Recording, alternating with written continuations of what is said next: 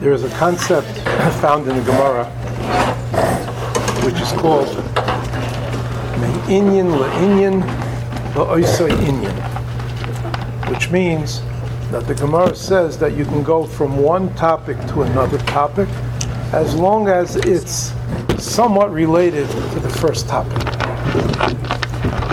Inyan, one inyan to another inyan, me'oisei inyan, but it has to be somewhat related. And so we're going to try to do that tonight. We're going to start with one inyan, and we're going to see if we can segue that into another inyan, but there will be a connection. And so I state that on the outset, that is what we're going to be doing. Although the name of the class is Parsha and Pizza, nevertheless, from time to time, we will talk about what's known as Inyana de Yoma, which means matters of the day, which means before a Yom Tov, it's appropriate to speak about the Yom Tov and so on. And so there's actually two reasons, a positive and a negative reason, why instead of talking about Parshas Devarim, which is the Parsha of the week, nevertheless, we also have Tisha B'Av coming up very soon. In 5 days will be Tisha B'Av. And therefore, Devarim is a difficult parsha to speak about. And we have on Tisha B'Av also a difficult subject, but we have Megillas Eicha. And Megillas Eicha is, generally speaking, a sad lamentation.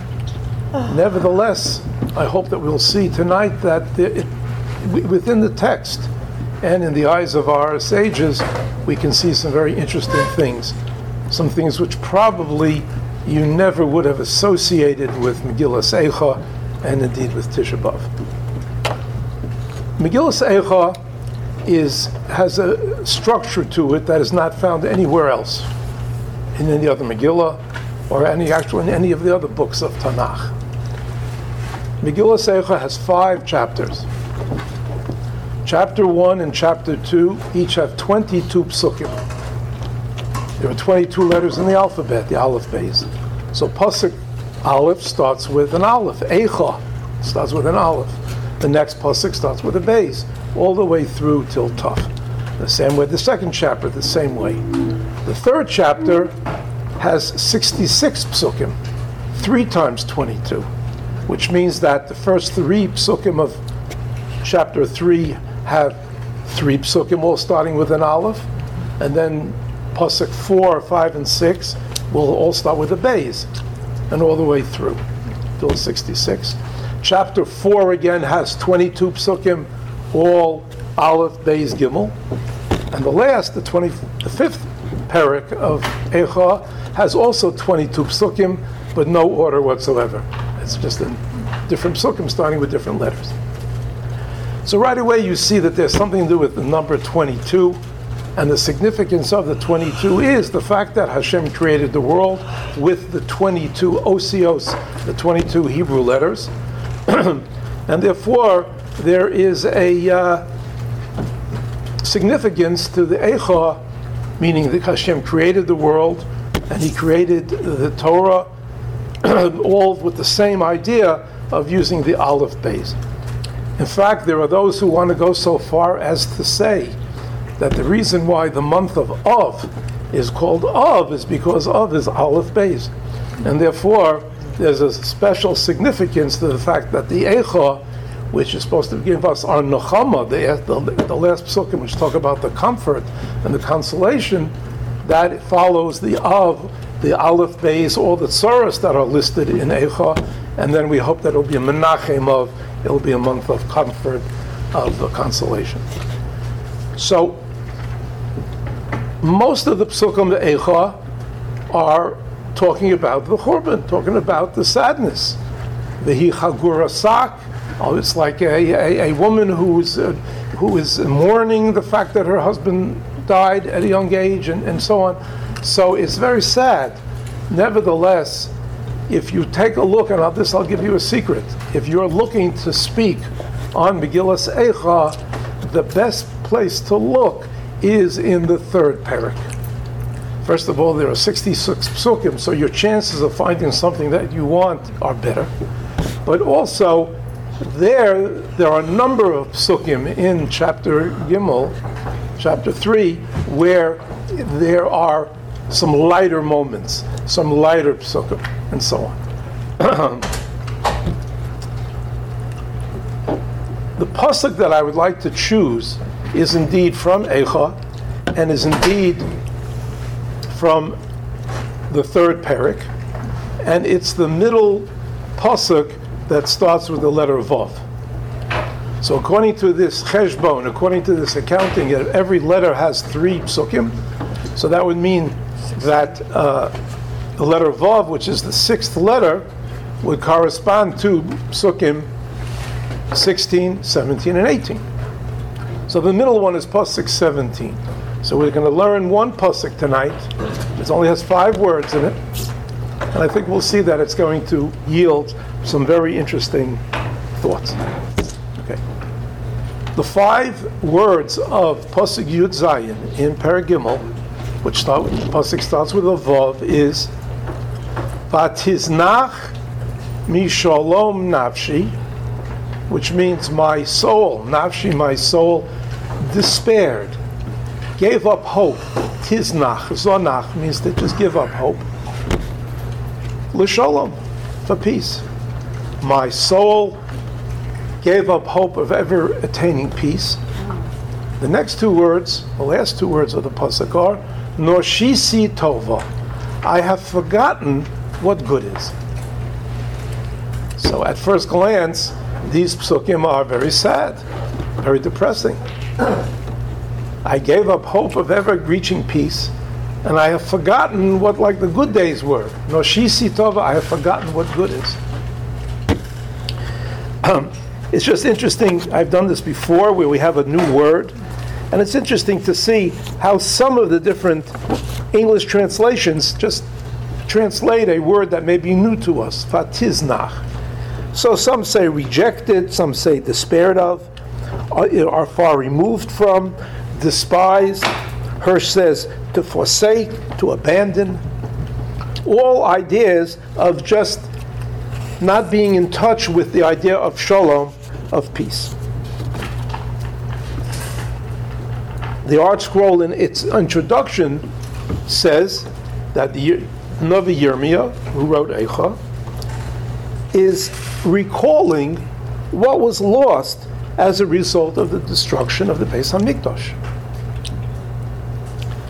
And he's lamenting by saying, Vatiznach, I gave up hope of peace. I forgot what good is. So listen to what the Gemara in Shabbos says. On these words, Vatiznach misholom nafshi.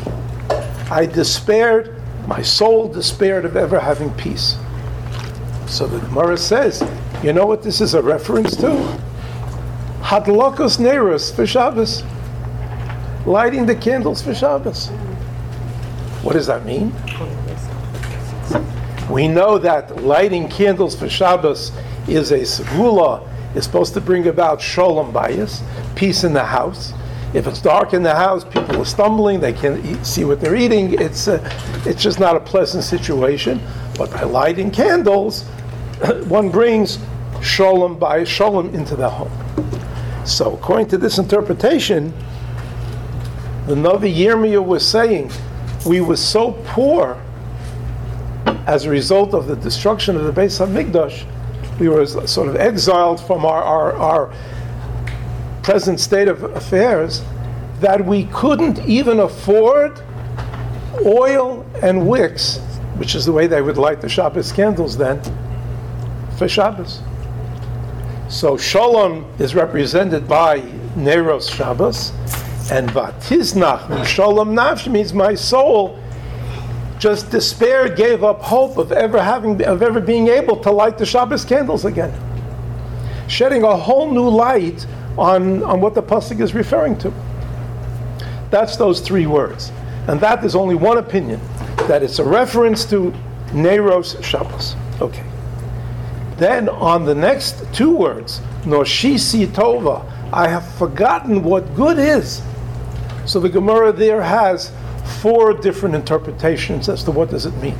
4 different rabbis, each one gives his interpretation of what is the goodness specifically about Shabbos, that the Navi Yirmiyah is saying, no shisi, I've forgotten what good is. Our lives are in such a state of turmoil that which was previously good, I've forgotten what good is. Now listen to what the 4 opinions in the Gemara are. The first one is Zu Beis HaMerchatz, going to the bathhouse. In those days, they didn't have their own baths and showers in their home, but when it came time to get ready, whether it's for Shabbos or whatever their personal hygiene was, they would go to the public bathhouses, Beis HaMerchatz, and that was the established way to keep oneself clean. So the idea of going to the Beis HaMerchatz, and we're talking specifically about Shabbos now. Somehow, we'll see a little later as to how do we know that the Pasuk in Eicha is a reference to Shabbos. We'll see. But nevertheless, that's what the Navi Yirmiyah was lamenting. That Noshisi Tova, I've forgotten what good is. Presumably either they closed down the Beis HaMerchatz, or it wasn't available, or people didn't care about it. Whatever the case may be, according to the first of the 4 interpretations, my having forgotten Tova, forgotten good, means that we didn't go to the bathhouse anymore before Shabbos. Number 2, he says, you don't have to go to the Beis HaMerchatz. Yes, that's preferable. But let's say it's not available. So there still is, and this is the halacha today too. We'll discuss perhaps halacha nowadays in a moment. But according to this Gemara, the second opinion is, even if you don't go to the bathhouse before Shabbos, and that would be today too, if for some reason there's no time, you can't get to it, there's no hot water, whatever situation exists, nevertheless, there still is an inyan to wash one's face, one's hands, one's feet. In those days they went barefoot, so to wash one's feet as well. And in general, just to sort of, what we used to call years ago, a lick and a promise. A little bit and you'll do later. That was what it was called. But at least the minimum, at least L'Kovet Shabbos. So Yirmiyah is saying, we forgot that. We forgot what good is, meaning we were not even in Izhar, we weren't careful about the minimal washing up for Shabbos.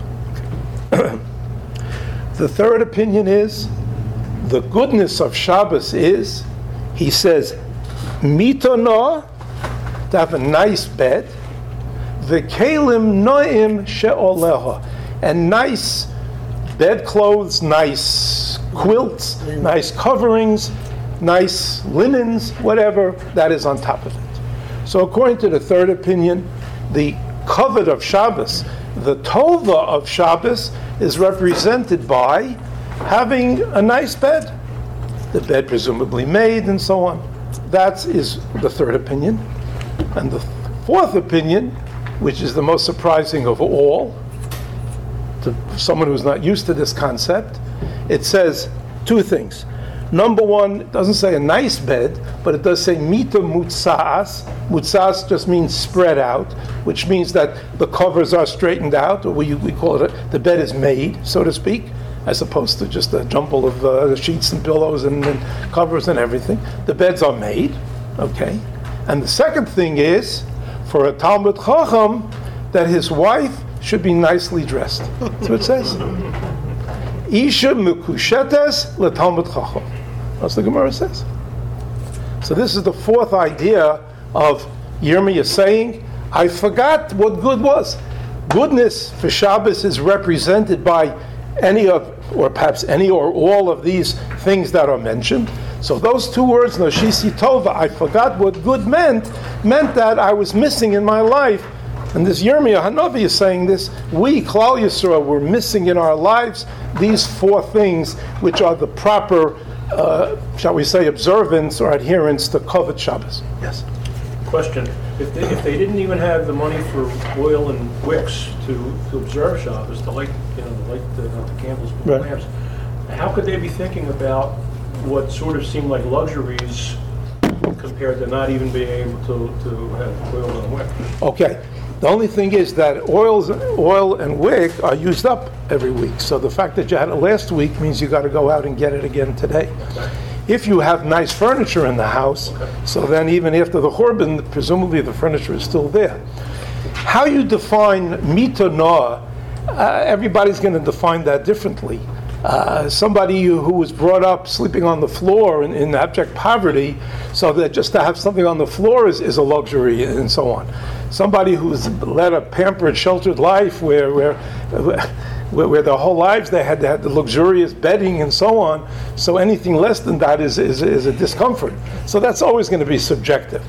But the point being that in Yirmiyahu's eyes, according to the way the Gemara is interpreting it, lacking these, I would call them even basics for Shabbos, is considered noshisi tova. I have forgotten what good is.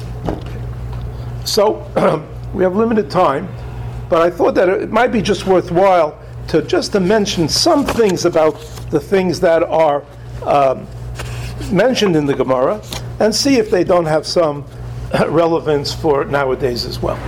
And if, like always, if there's questions, we'll try to do the best to answer them and so on. As far as the inyanim of hadlokos neros, which was the first thing that we said in the first three words, vatiznach misholom nafshi, my soul despaired of ever having peace, which we say is represented by hadlokos neros. So there are a number of just points that I wanted to bring out and so on. It seems to be more or less universal that in a home where there is a woman, the woman, that's her mitzvah, right, of hadlakas neros. But in a home where there's just a man lights the bracha, lights the neros, and he makes a bracha as well. So the idea of having neros in the house, even though the concept of shalom bayis may not exist in that particular house, there's only one person, there's not a question of being at peace with somebody else. Nevertheless, the idea of identifying hadlakas neros with the idea of Shabbos is certainly a very good thing. I may have mentioned this one time before in a class.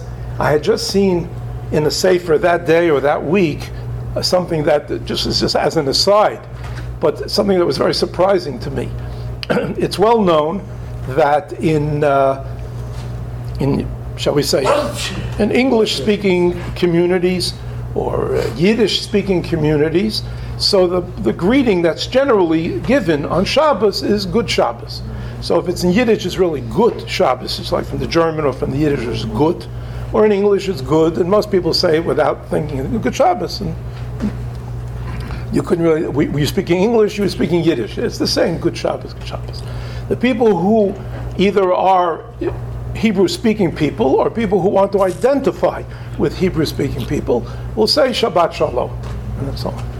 I saw just recently, and I saw that, I never mark it down, and I could quote who had said it, but this was somebody from the Hasidic Yiddish world who writes in his sefer, and he says that he personally feels that it's better to greet people with Shabbat Shalom. He says, why? He says, because if you say Good Shabbos, so okay, you're wishing that they have a good Shabbos, which means a peaceful Shabbos, and the Shabbos gives you inspiration and good meals and good sleep and all the good things that come with Shabbos. If you say Shabbat Shalom, so two things you're doing. Number one, Shalom is one of Hashem's name. Vayikra Shemo Hashem Shalom, it's a pasuk. So Shalom is one of Hashem's names, and you're not allowed to say Shalom Aleichem in the bathroom. You meet somebody, public bathroom, you can't say Shalom Aleichem. You're saying God's name in the bathroom. You're not allowed to do that. Shalom is one of Hashem's name. But he says also, the fact that you're wishing the person Shabbat Shalom, that Shabbos should bring you peace, he says that's one of the very essences of Shabbos, is to bring this peace. The fact that you light candles in order to promote Shalom and so on. So I thought it was very interesting that here a Hasidic Yiddish-speaking Rebbe is saying that in his view, it's better to say Shabbat Shalom. I thought that was interesting. Nevertheless, so if Shabbos, the concept is to promote peace, so then when we don't say, well, this house we have to promote peace, but here it doesn't exist, or maybe they're beyond peace. No, we don't say that. We don't say that. The idea of lighting the candles is because of to promote Shalom Bayis, and that it applies to everybody equally and so on. The Gemara says that what is the schar for lighting, being zohir in lighting neiros? It says both Shabbos candles and Havdalah as well. So it says that a person will be zoicha, that his children will be, their children will be Talmidei Chacham. To many people, that's the greatest wish that you could have. Others, no, they should be successful, they should be a mensch. Everybody has their own prayer for their children. What's the first thing they want them to be? But in many people, that their child be a Talmid Chacham, to be a Torah scholar, is the thing that they really would want more than anything else. So therefore, one way to achieve that is to make sure to adhere to this mitzvah and lighting the Shabbos candles. I mean, this is something that I'm quite sure everybody does, but we always need a chizuk. We need sometimes just encouragement to make sure that it's done. And of course, it must be always said, whenever you're promoting Hadlakas Neros, you have to be very careful that it's not counterproductive. And that means you're supposed to light the candles to usher in the Shabbos. But in the wintertime, when Shabbos begins at 4:20 or 4:45, and somebody first comes home from work at 5 o'clock, obviously they should not be lighting the Shabbos candles. They are being machal of Shabbos. So one has to be very careful of that, and so on. And then just lastly on the topic, and that is, it's well known that in the Chabad communities, they did, at one time, it was a very big campaign to have children, even small girls, light the candles with a bracha and so on. That's their minhag, and anybody who that is their minhag should follow their minhag. If it's not their minhag, then they should ask a shayla, should they do it anyway. But nevertheless, there certainly is an idea of chinuch involved, and I'm sure there are many, many girls who grew up to be Shomeret Shabbos because when they were a little girl, they lit candles. So everybody should do what their minhag is. So that's on the topic of Adlakas Neros. If there's a question, I'll take it. If not, we'll go on. Anybody? No. Okay. Of the four interpretations of the words Noshisi Tova, I have forgotten what good is.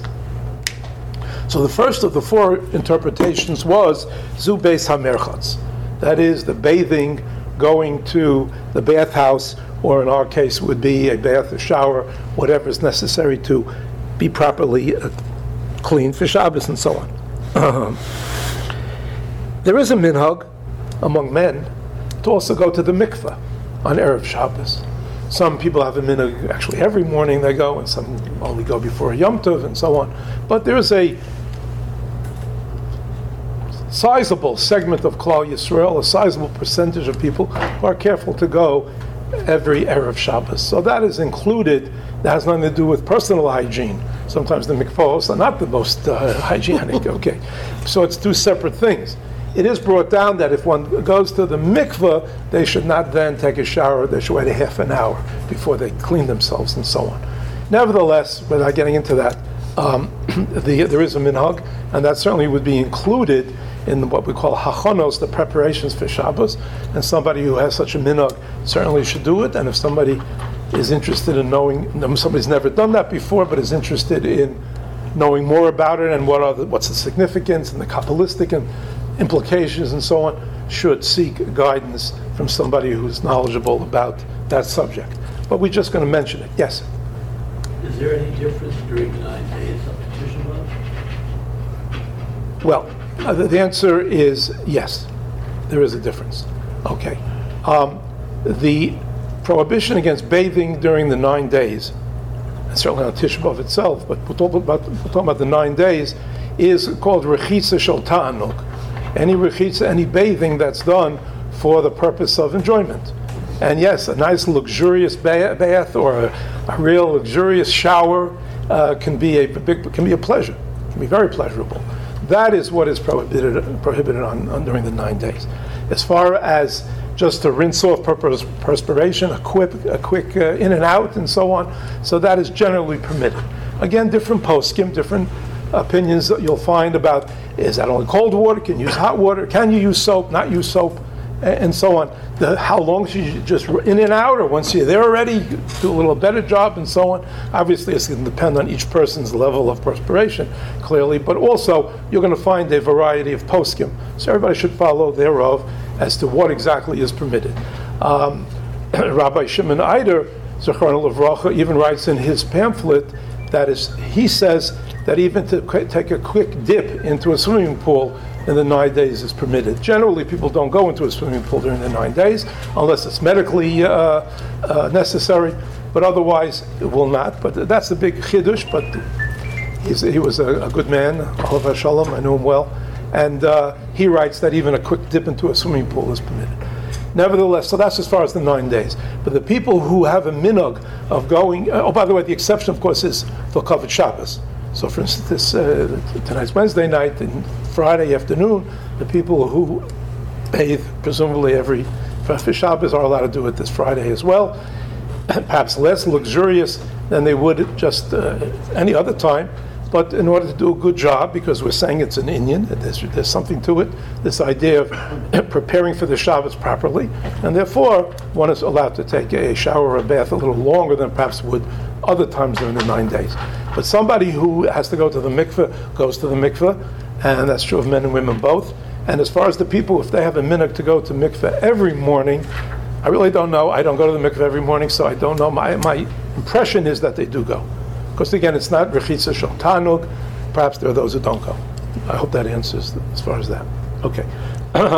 So the idea of going to a Beis HaMerchatz, or nowadays the equivalent is making sure to take a shower. Yes, I think you'll all agree that Erev Shabbos can be a very difficult time. Somehow the Yetzer Hara gets the Satan gets us all busy then. It sometimes is a stressful time in the house. Tensions between husband and wife can sometimes be exacerbated, sometimes between children, trying to get a lot of things done. And it's like somebody said that this generation surpasses the previous generations in their observance of Shabbos. We're stricter today than we were a generation ago. But the same person pointed out, nowadays we're less strict about Erev Shabbos than people used to be. Years ago, you knew that when Friday came, so you put aside all your other things, and you got ready for Shabbos in enough time, and you set the table, and the kids were all bathed, and you're ready to go to shul, and Erev Shabbos had more of a Shabbos flavor than it does today.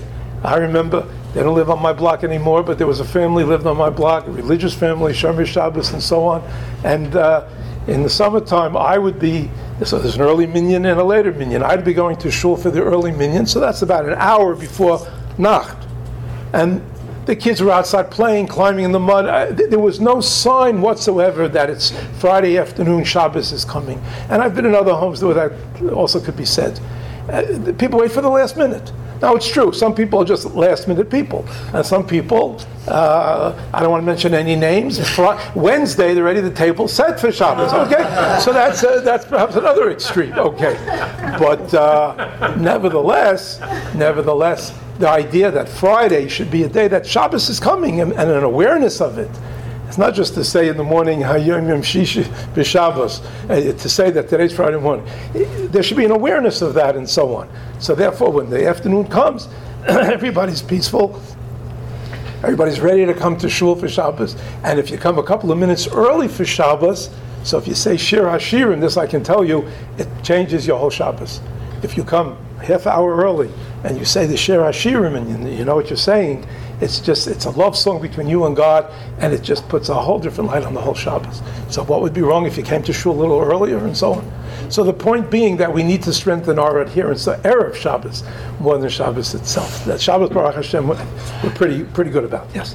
I was curious to know why that half-hour difference between a man going to mikveh and showering. Why is there a half-hour? Okay, so that people won't be mistakenly think that in order to attain the tahara that a person is looking for, it's a two-pronged attack. You go to the mikveh and then you take the shower. So if one follows the other, it can mislead people into thinking that you need both, where it's two separate things. A mikveh has certain requirements and certain Kabbalistic and halachic ramifications, having nothing to do with personal hygiene, as we said. So that's why the recommended time is in a half hour. I don't believe it's a halachic half-hour requirement, whatever, like some people wait a half hour between having mulchiks and then having fleishik. Some people wait an hour, so that a half hour is a time. But it's the idea being that you make it separate, that it shouldn't be one leading into the other, and so on. So that is as far as the Zu Beis HaMerchatz. Now the second one, who says just rechitzas yadayim v'raglayim b'chamin, just if you can't go to the mikveh, or can't, there's no Beis HaMerchatz, or there's no shower available for whatever, or even time constraint, you're really running last minute, circumstance beyond your control, there's no time to first now take a bath, take a shower, but just a quick wash, 1, 2, 3, but at least to do that. So again, it's more a question of attitude, or in some cases planning. In other words, if everything's last minute, so nothing's going to be done right. Whereas if you plan accordingly, of course, sometimes the circumstances beyond your control. But in the normal course of events, if a person knows that if Shabbos begins, let's say now, many shuls they daven mincha 7 o'clock, so that's a set time. So you a self-imposed deadline. I must be out of the shower by 5 o'clock. To some of them, that sounds strange. What do you mean, 5 o'clock? I'm just getting stuff. No. But again, and some people are coming from work, and I understand all that. But it's a question of an attitude, a question of pre-planning. And you will see that the Shabbos will be different. If it's all last minute, it's just, then you're playing catch-up the whole Shabbos, as opposed to being well prepared. And then when Shabbos comes, it's a different experience. So this is really the idea. And this is all included, according to the Gemara, in these just 2 words that Yirmiyahu said, "No shisi tova," I forgot what good was. Some of us maybe have forgotten what a good Erev Shabbos is. And according to these interpretations, that's exactly what it means. Okay. The third one about the Mita Tova, Noah having a nice bed, having a nice kalim on it, and so on. And then the fourth one, which mentions the made bed. Okay. This is a question of chinuch, more I believe than anything else. I think that if a person was brought up in a home where the beds are not made, people just don't make the beds. And that's perfectly okay, because you shut the door to the bedroom and nobody sees it, it's nobody's business. And my mother used to say, the way you leave the bed, that's how it's going to be when you go into it. If the bed is made, so you're going to go to a nice bed. If not, then everything, the covers are all disarrayed, the pillow, everything is all over the place. Okay. So that's a question, I believe, of chinuch. Chinuch belongs in the home, but any of you, both men and women, who may have experienced a dormitory living, where, again, you're not at home and you're presumably a teenager or a young college student or that age, whatever. So in some places there is supervision about that. They inspect the rooms. They expect you to leave your room neat. Other places, you're on your own. You even have a lock on the door, and it's nobody's business. Again, what goes on beyond that closed door.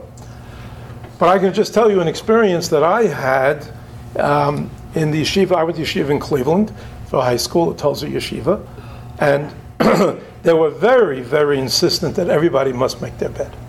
And when we were in high school, when we started out, so they would inspect every day, and if you didn't make your bed, you got a knas. I don't remember if it was 5 cents or 10 cents. This is 1957, so it's a while back. Today maybe it would be $1 or $2, I don't know. That if you didn't make your bed, you had to pay for it, and so on. Okay, and then, so that was the system in the yeshiva there. So everybody made their bed. I mean, it was done. When you got into the post-high school, so now presumably we're talking about young Talmidei Chachamim, men in their early 20s and so on. So then it was not a question of they didn't inspect, or at least not on a regular basis, and they certainly didn't fine you. I mean, you're expected to be a young adult at that time, or a young man, and so on.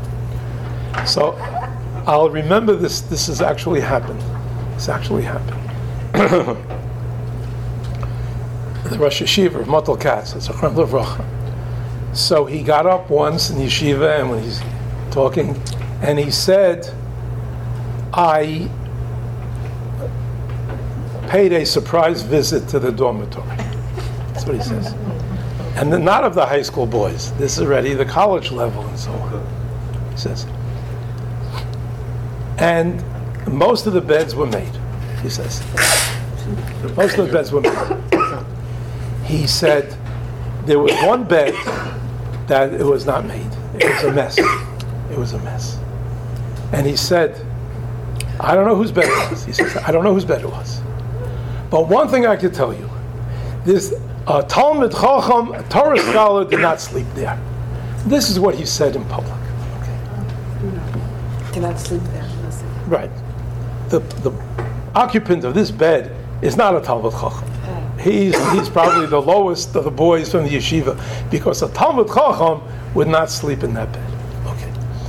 When he left, I mean, the whole yeshiva was laughing. Why? Because excuse me? His son was in No,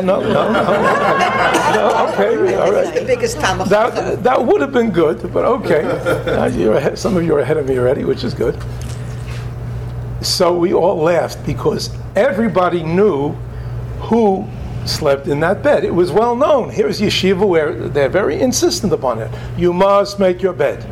And the Rosh Yeshiva is of the opinion that if you don't make your bed, it's a sign that your whole mind is, you're just not a Talmud Chacham.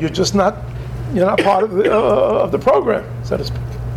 And we all knew whose bed it was. Okay. I'm not going to tell you the name of the person who had the bed. But I can tell you that today, this man is from one of the most prominent Roshei HaYeshiva of one of the most prominent yeshivas. I'm not even going to say whether it's Israel or America. I don't want to give anything more away than that. He was always a good boy, but it was always known that his mind he wasn't interested in these things. Today he's with a long white beard, and I see him quoted, and he probably still doesn't make his bed. well, His wife. that's going to depend on the wife. That's going to depend on the wife. That never worked in my house. Okay, yes. A few minutes left. I'm sorry, what? Mincha starts at 8:05. Okay. And there's a couple of last-minute announcements. Okay, fine. I'll bear that in mind. Fine. So, the point being, my chinuch was, you make your bed from age 13 when I went away to yeshiva, and you made your bed literally every day. So it's a habit that I have. So perhaps not everybody has that same training, that same background, that same frame of reference, and so on. But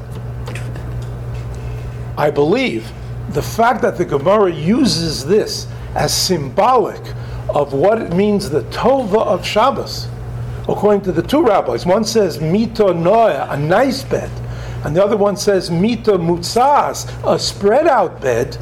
Clearly, in the time of the Gemara and in the eyes of Yirmiyahu HaNavi, that was the way you enter Shabbos, with the bed made. It's not enough just to close the door and nobody sees it. Okay. This leads to another topic, perhaps it's not for now, but what should one do Shabbos morning? A lot of people say you're not allowed to make the bed Shabbos morning. You'll hear people tell you that. Because it's a tircha, and it's einot tzricha, it's really not necessary. Again, you can close the door, even if you're having company over. Nobody has to know what's going on behind that closed door, or if need be, locked door, and so on. No one has to know. Nevertheless, again, this is a personal opinion. That's what the Gemara means. Mita mutzas means even on Shabbos itself.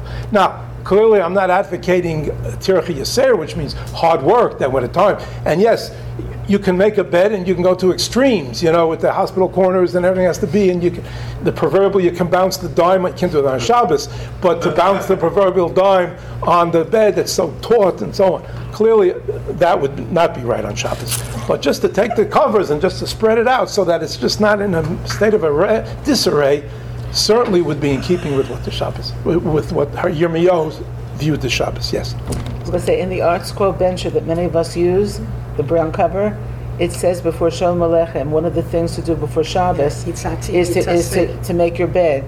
And the deeper meaning is that people's beds usually were next to the stove in the room where you ate. So it was embarrassing to be eating in a room where your bed was not made. Okay. But I'm going a step further, that even if nobody else is going to see it, and even if you're not married, it's just you have an apartment, one person, what's in anybody's business? Nobody comes there, I'm going out to eat, nobody has to see. No, for yourself. And more important, for Hashem. This is part of your hachanas for Shabbos, just like you bathe for Shabbos, just like you want your shoes to be shined, you want look nice for Shabbos, so why should your bed be any different? And to prove it, listen to the words of the Zohar. The Zohar says, what does this say in the pasuk? V'shamru b'nei Yisrael hashabbos. La'asos hashabbos. What's the next word? L'do rosam.